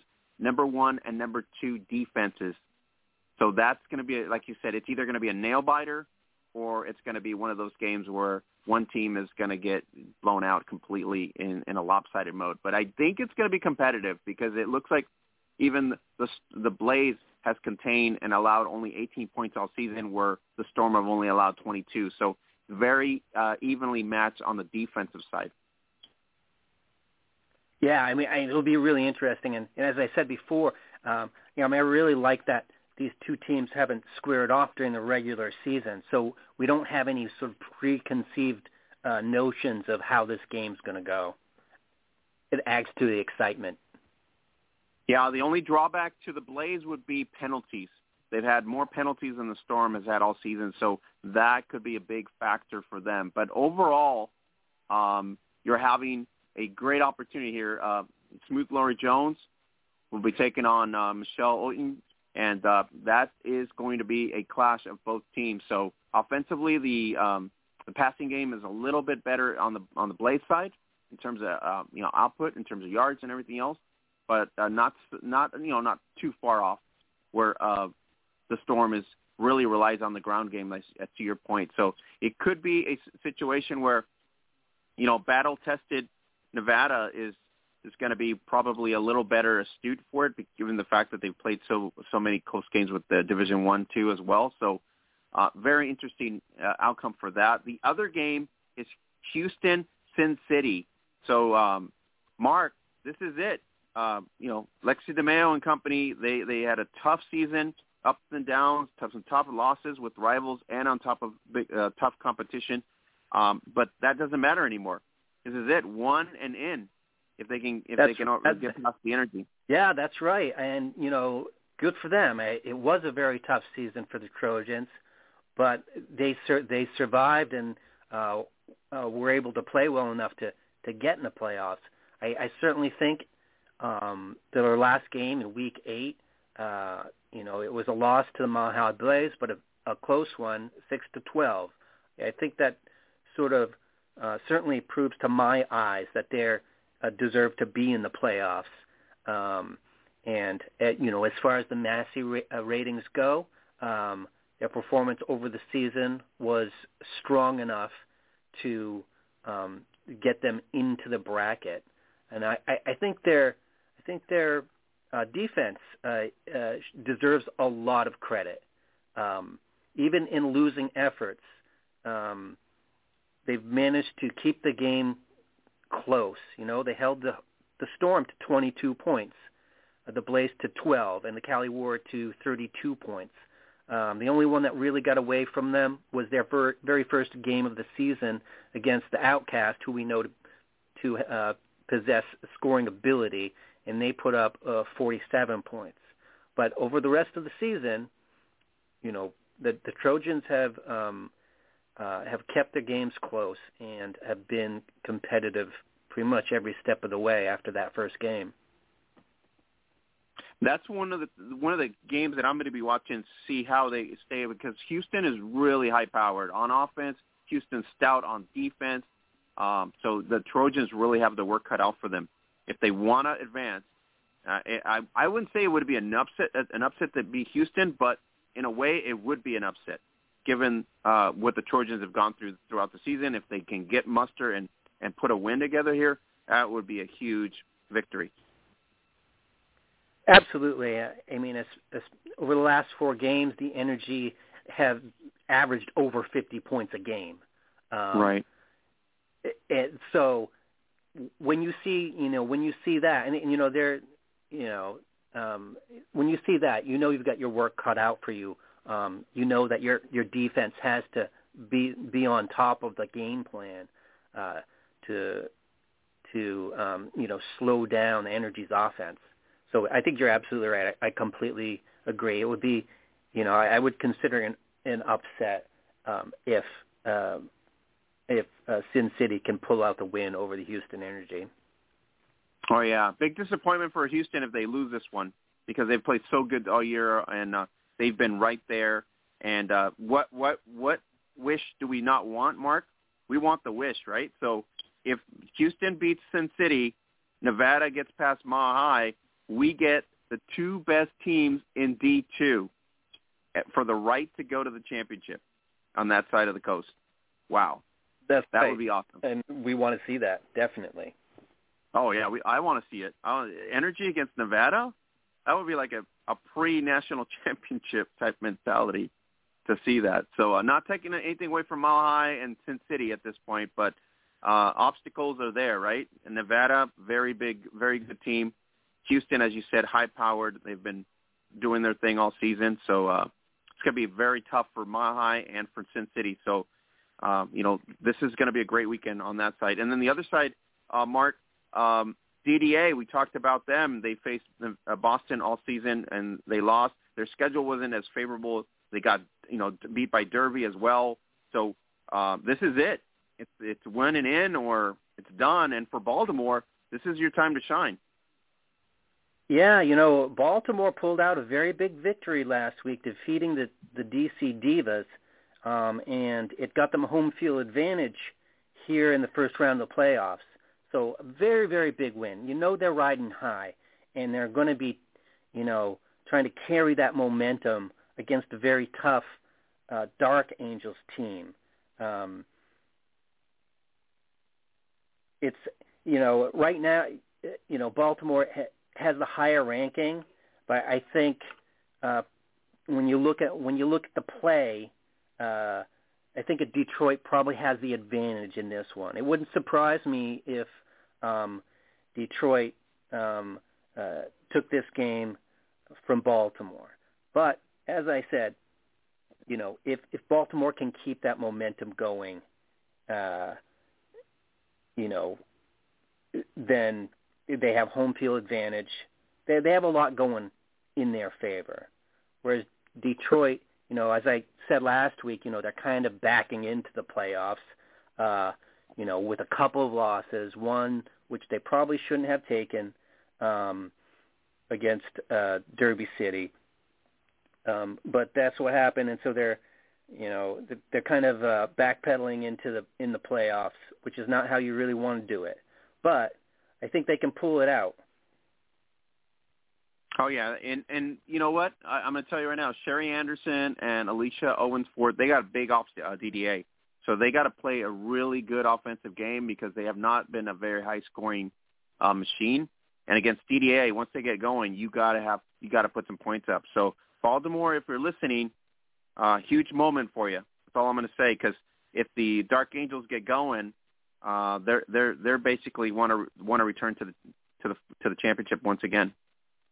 Absolutely. I mean, I think if you're playing for Baltimore, you're hoping to see kind of a repeat of what happened against the Divas, in which they just kept the game close. All right, and a big play turned the tide. They got a fumble recovery and returned it 99 yards for a touchdown, and the extra point on that touchdown was the winning point. That was huge. So keeping it close for most of the game is something that Baltimore has to do. They have to get into the fourth quarter within striking distance and hope that they can get a big play, a turnover, to catapult them past Detroit, and hopefully the time will be on their side. It's going to be a big test for Michaela Hilton and Clarissa Tullis out there to, like you said, kind of put up a lot more points, because all season DDA has been playing very close games, and this is going to be probably a close game as well, given Baltimore's. So we could see a very close matchup here where it's a less than one touchdown or a field goal type mentality where one of them gets over and moves on. The other matchups, let's go to D3 right now so we can figure that picture out, because D1's pretty much clear in terms of what's going to happen there. But D3, Arizona taking on Capital City, 5-1, 6-0. Big moment for Arizona, big moment for Capital, if you want to make a statement in the D3 division. Yeah, isn't it great? I have no idea what's going to happen in this game. We've seen that Arizona can put up points, and a lot of them. And the Capital Pioneers are undefeated on the season. which is almost unheard of for a team in their first year. Now, I expect they have players who played football before and stuff like that from some of the surrounding teams that are now defunct or not in existence anymore. But regardless, they went 6-0, and so they're looking to put up a competitive game. They're not. I don't think the Pioneers are going to be. Let me put it this way: they're both sort of first-year teams, certainly with experienced players on both squads. But the Outcasts are a first-year team this year, and the Pioneers are a first-year team. So all bets are off, right? This is number one offense against number 2 defense. So we get another nice matchup here, just like we do with, in Division 2. So this is going to be interesting. Outcast number 1 on the offensive side, and then you got the number 1 defense. So as you said, Pioneers either stay undefeated and move on to the next round, or this is going to be a moment for the Outcast. Yeah, I mean, flip a coin, That's where we're at. We're going to have to flip a coin on this. So this is going to be a really good game. I think this is going to be kind of like, a short, probably going to be very tight. I don't think it's going to be a runaway type deal, but it's going to be very tight. The other game is we haven't talked about Iowa all season, and they're taking on OKC, which we've talked about a lot here. So Iowa, this is kind of their moment. Quiet all season, and this is it. They get here, so it's a matter of can they get to the next round on July 10th? And OKC coming off out of another league, making a statement here all season, playing competitive ball, is can they get to the semifinals in the WFA? Because that's going to be impressive given their past history in their previous league. Absolutely. I mean, hands down, this has been a successful season for both of these teams. The Iowa Phoenix have won all the winnable games that were on their schedule. The only 2 losses they took were to the Minnesota Vixens, a Division I team, and one of the favorites to reach the Division I finals. So no flies on them for losing 2 games to the Vixen. But they've done a great job over the course of the season. Have the Iowa Phoenix, and we have talked about the Oklahoma City Lady Force. They have a reputation already coming into the WFA from another league, and they've lived up to the reputation. They've won ball games, so they're 4-2, and their only 2 losses is to another very strong team in the Mile High Blaze. And during the regular season, the Force and the Phoenix did not face each other. So again, another really kind of awesome first round matchup between teams who haven't faced each other before. Well, the edge will have to go to the Lady Force because their defense has only given up, 5 points a game. They've held people really, really down. Offensively, they're not as good as Iowa, but Iowa is the better offensive, points per game, 28, where I think Lady Force is only putting up 10 points. So that could be a problem. Yeah, like at this time of the year, you look to the defense to really buckle down and create the opportunity to win a ball game. And the Lady Force has shown throughout the season that their defense is outstanding. In their 2 losses to the Mile High Blaze, they only gave up 22 points, and the Outlaws were the only other team to score a touchdown. The other 3 games were shutouts.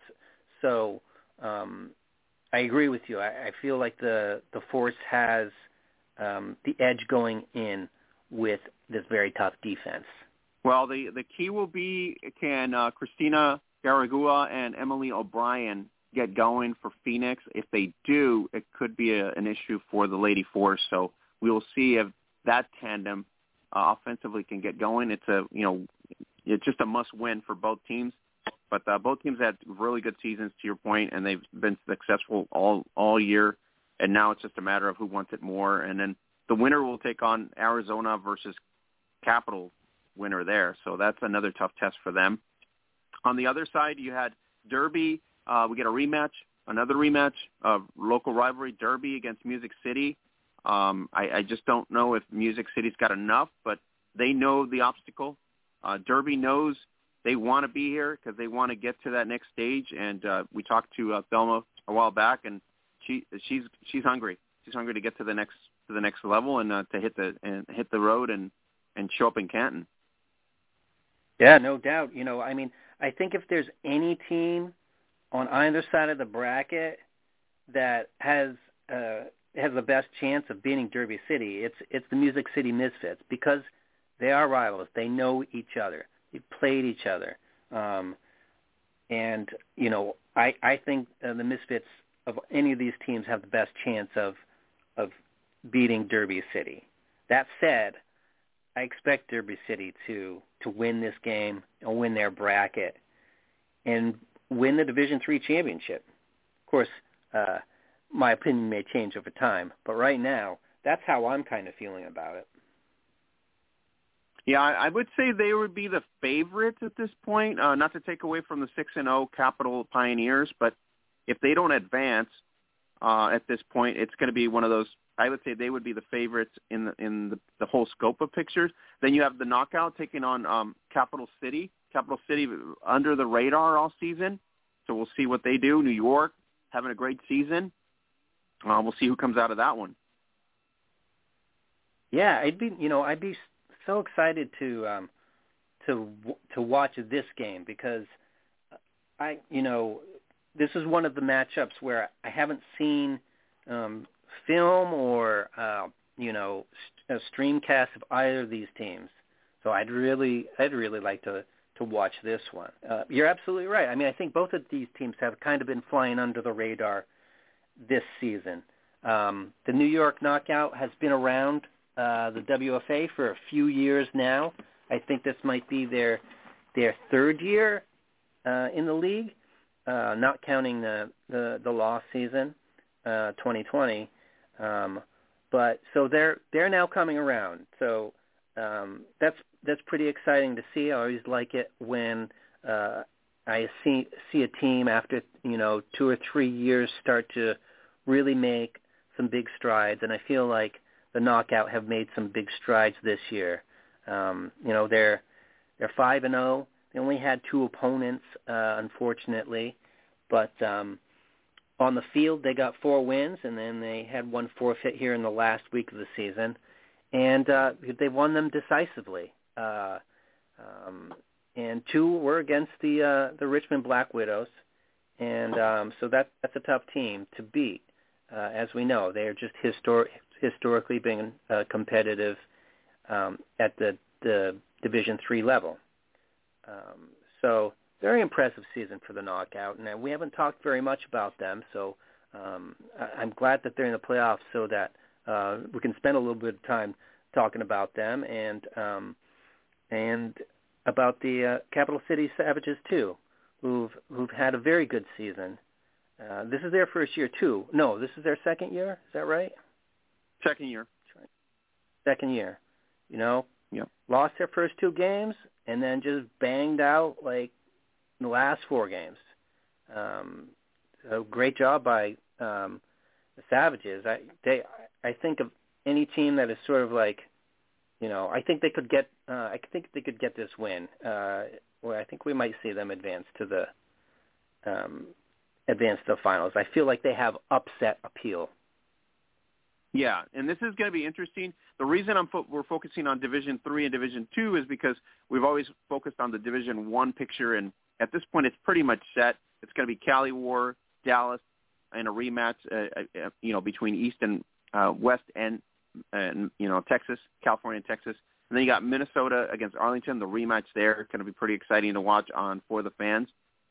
And then your team awaits DC versus the Inferno, and I'm assuming at this point this is it. DC, you get another shot, and see what you can do with it. But Tampa Bay obviously would not want to falter at this point, and they know what's ahead of them, and that's Boston. So that's going to be a great opportunity for July 10th as one of those two teams matchups. But D3, very interesting. D2, very interesting.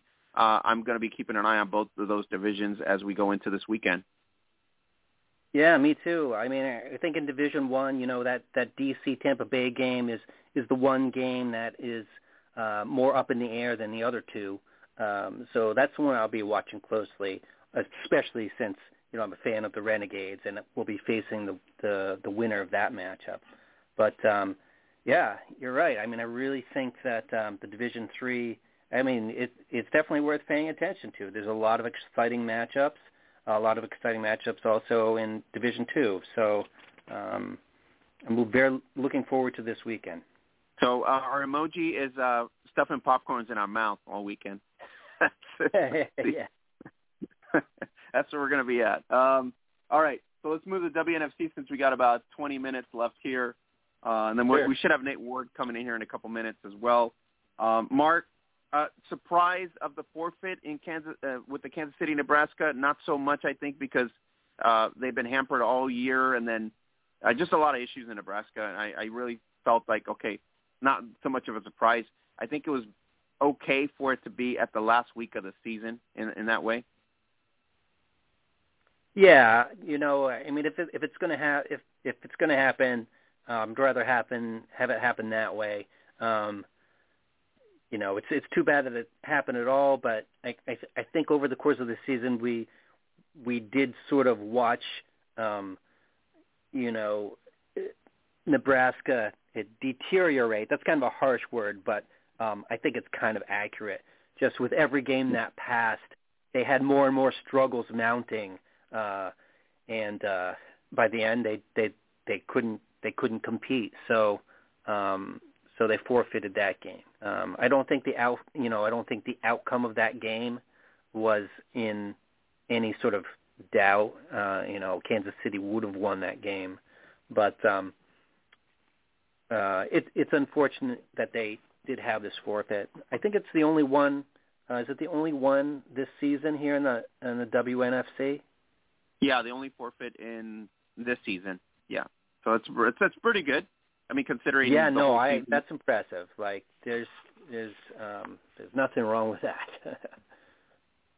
Mark, I don't think Phoenix hurt us last week, so they did not come out very good. And Las Cruces did hurt us, and they probably felt like we were maybe not happy about their two losses with the 1 and 2, but they just decided, hey, we got to make the run for the playoffs now. But they put a 52 burger on Phoenix, so maybe they were angry. But yeah, I mean, they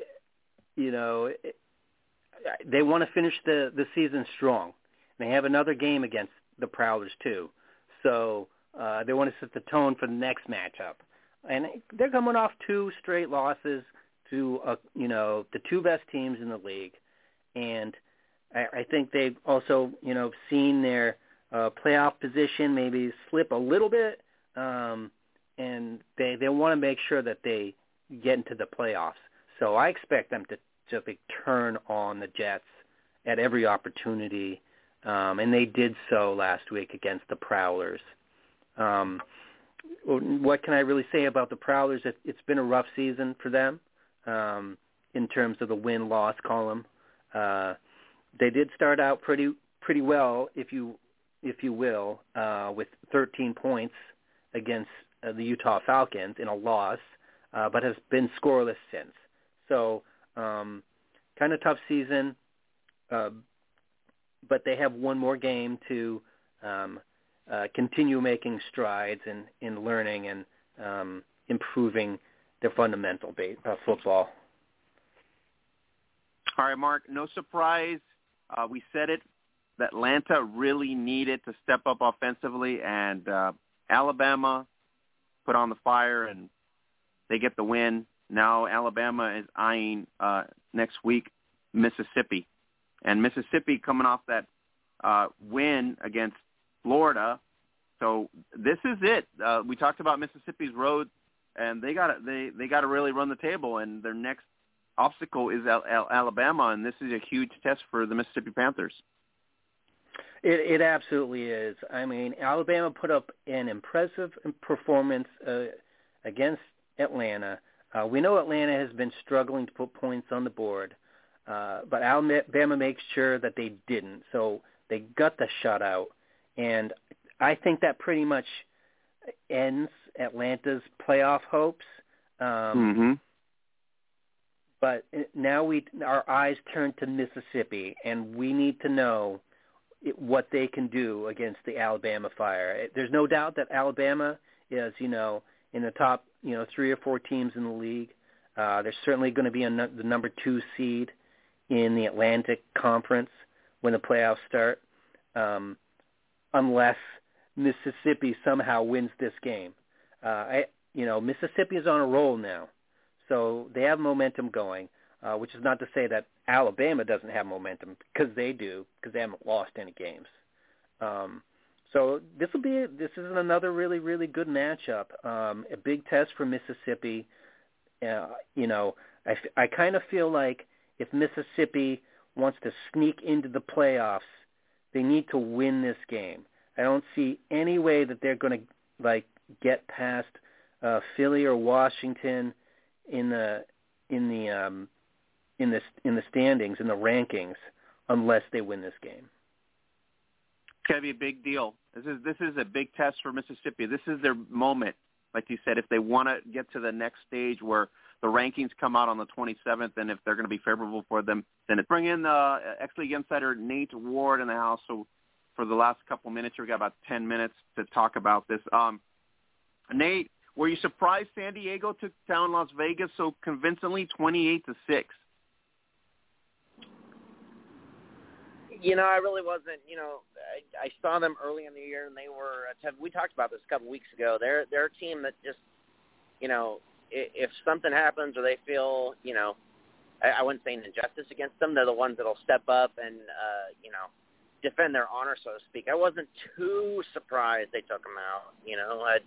It's San Diego. They're a good team. I mean, I've had much respect for them since the league started. So. Mark, are you in the same boat? Yeah, I am in the same boat. I expected San Diego to win. They're like they're like a lunch pail crew. They're just like just the working class football team. You know what I mean? They're just like, they get to it. At the beginning of the game, Las Vegas put on a drive, and then they got turned away from the goal line. And that was a big play. That really set the tone for the rest of that game. And I was a little surprised Las Vegas didn't score, a couple more touchdowns. So I was very impressed with San Diego. All right, Nate, the matchup we got this coming week is they get Oregon. SD against Oregon. I think it's a win. I don't think Oregon's, probably going to muster more points than Vegas will. But if you had to call it at this point, do you feel like the Rebellion finish undefeated? Yeah, I don't doubt it. I mean, you guys both know this from our past conversations. I've seen both teams this year, and as using them both playing the Majestics as a base level, San Diego's got this. I mean, Oregon may put up, a few more points than Vegas, like you noted, but it's just I think it's a no contest, really. Yeah, Mark, do you feel Philly going up against Florida? This is a moment for Florida to kind of maybe step up and play spoiler. This is a really tough. This has got to be you got to get the win in what I'm saying for Philly. Philly's got to get that win if they want to stay into that mix with the rankings and maybe the playoff. I agree with that. Philadelphia can't drop this one. If they drop this one, then their spot in the playoffs is just at the whim of however the rankings happen to fall. They need to make their case. They need to have a decisive win against Florida. If they only win by like a touchdown or something, that might not even be good enough. I think they have to, put the hammer down and, make a point to say, hey, we belong in the playoffs by putting up a big score on Florida. Nate, with the other matchup, we got Washington Prodigy against Carolina Queens. Carolina can play spoiler here. It's literally the same as Philly. It's a must-win given the tight race in the Atlantic. Yeah, it goes back to what was just said. Make a statement, prove you belong in the playoffs. Must win and spoiler. They're just terms. It's what you do on the field that defines you. It's nice to get the win. It's nice to move on. But as long as they can go out and make a statement, I think that says a lot. Would I like to see spoiler? Absolutely. Do I think it can happen? Probably not. All right, Mark. The Elite, this is the Glory's biggest test of the season. If they want to get into a higher ranking at this point, they got to get a good performance against Texas. And so far, nobody's been able to do that. They haven't been able to do that. So this is a big test for them. And if they're going to go into the playoffs, they're going to have to face them again at some point. So I guess if you got to put a good performance, even if you don't win against Texas, you got to put up some points. Right. With Kansas City, I'm at odds with where they're ranked currently. In the Week 6 rankings, they're ranked number 6, which puts them in the playoff picture. But I don't really. I look at the schedule and the teams that they played and the teams that they've beaten, and I don't think that's warranted. I agree. When I look at this game, I say to myself, for me, Kansas City has to show up for this game to, again, prove that they belong in the playoffs. It's about making a statement, and this is their opportunity against one of the toughest teams in the league, in the Elite Spartans, to prove that they belong in the playoffs. All right, Nate, the Bobcats moment, right? They can play spoiler to Denver here if they can muster a win. Probably not going to happen given their track record all season. But for Denver, all they can do is finish strong like they've been doing, and where the chips may fall at this point for them. All right, it's all up to, you just said it. It's all up to where the chips fall. They just have to go out there and, I would say, outperform the rest of the season. It is the Bobcats' moment to try to play spoiler, and every single game it seems like we're saying, it's a chance to prove yourself. It's a chance to be the upset and prove you deserve to exist where you're at. But I honestly think, Denver's, got a bigger point to make and a bigger statement to make after, how their season's been. So I see them coming out on top. Yeah, you probably agree, Mark, right? Bandits should be automatic here, this win this weekend. Oh, yeah, absolutely. One thing they don't want to have as an outcome of this game is having people confirm the fact that they shouldn't be in the playoffs, If they don't have a good performance against the Bobcats, then everybody will be resigned to, Denver, they're out. Well, I'm going to tell you right now, a pretty exciting weekend for the WNFC as well. Even the WFA weekend, we said Division III, Division II. We talked about that. I want to thank Gina Magana for coming in here with Coach Rick Rasmussen of the Utah Falcons in the first hour, give us the lowdown and the expectations. Obviously, they're facing Seattle this weekend. It looks to me like the Majestics, if they want to make some sort of a statement here, they got to really play some good ball here. They put up 48 points. That's a totally different ball game when you're playing Utah. Utah obviously knows where they stand. They just want to go to the next round. That's really their mentality. So it's going to be pretty tough for Seattle. Seattle's got to play their heart out if they even want to, maybe get a win at this point. But given Utah's dominance, I don't know if that's going to happen. Thanks to Marissa Golston for coming in here spotlighting the Fierce Beauties Football League. You get the details right there at the hub. And so, Mark, always a pleasure for you coming in and kind of dissecting that. Nate as well. We're just giddy for this weekend. Division 3, WFA, Division 2, Division 1, WNFC. And if you're, not full of this, we still got Finland, overseas in Finland.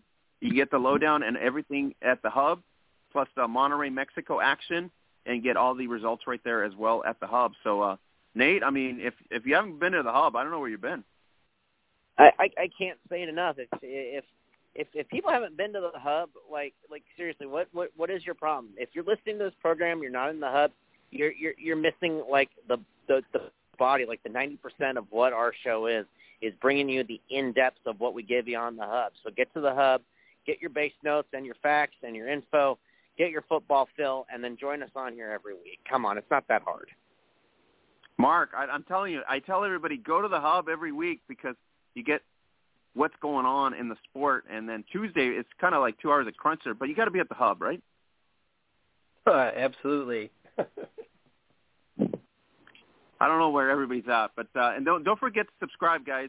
Subscribe on Apple, iHeart, and Spotify. You can get a listen to amazing content, over 300 episodes that we've done with our amazing co-hosts in the past, including Nate Ward here, Mackenzie Brooks, Holly Custis, and Troy Wilson before that as well, Louise Bean, and now the backseat coach on here also. So don't forget to subscribe on Apple, iHeart, and Spotify. So Mark and Nate, I don't know about you, but I'm getting my popcorn ready because this is going to be a huge weekend.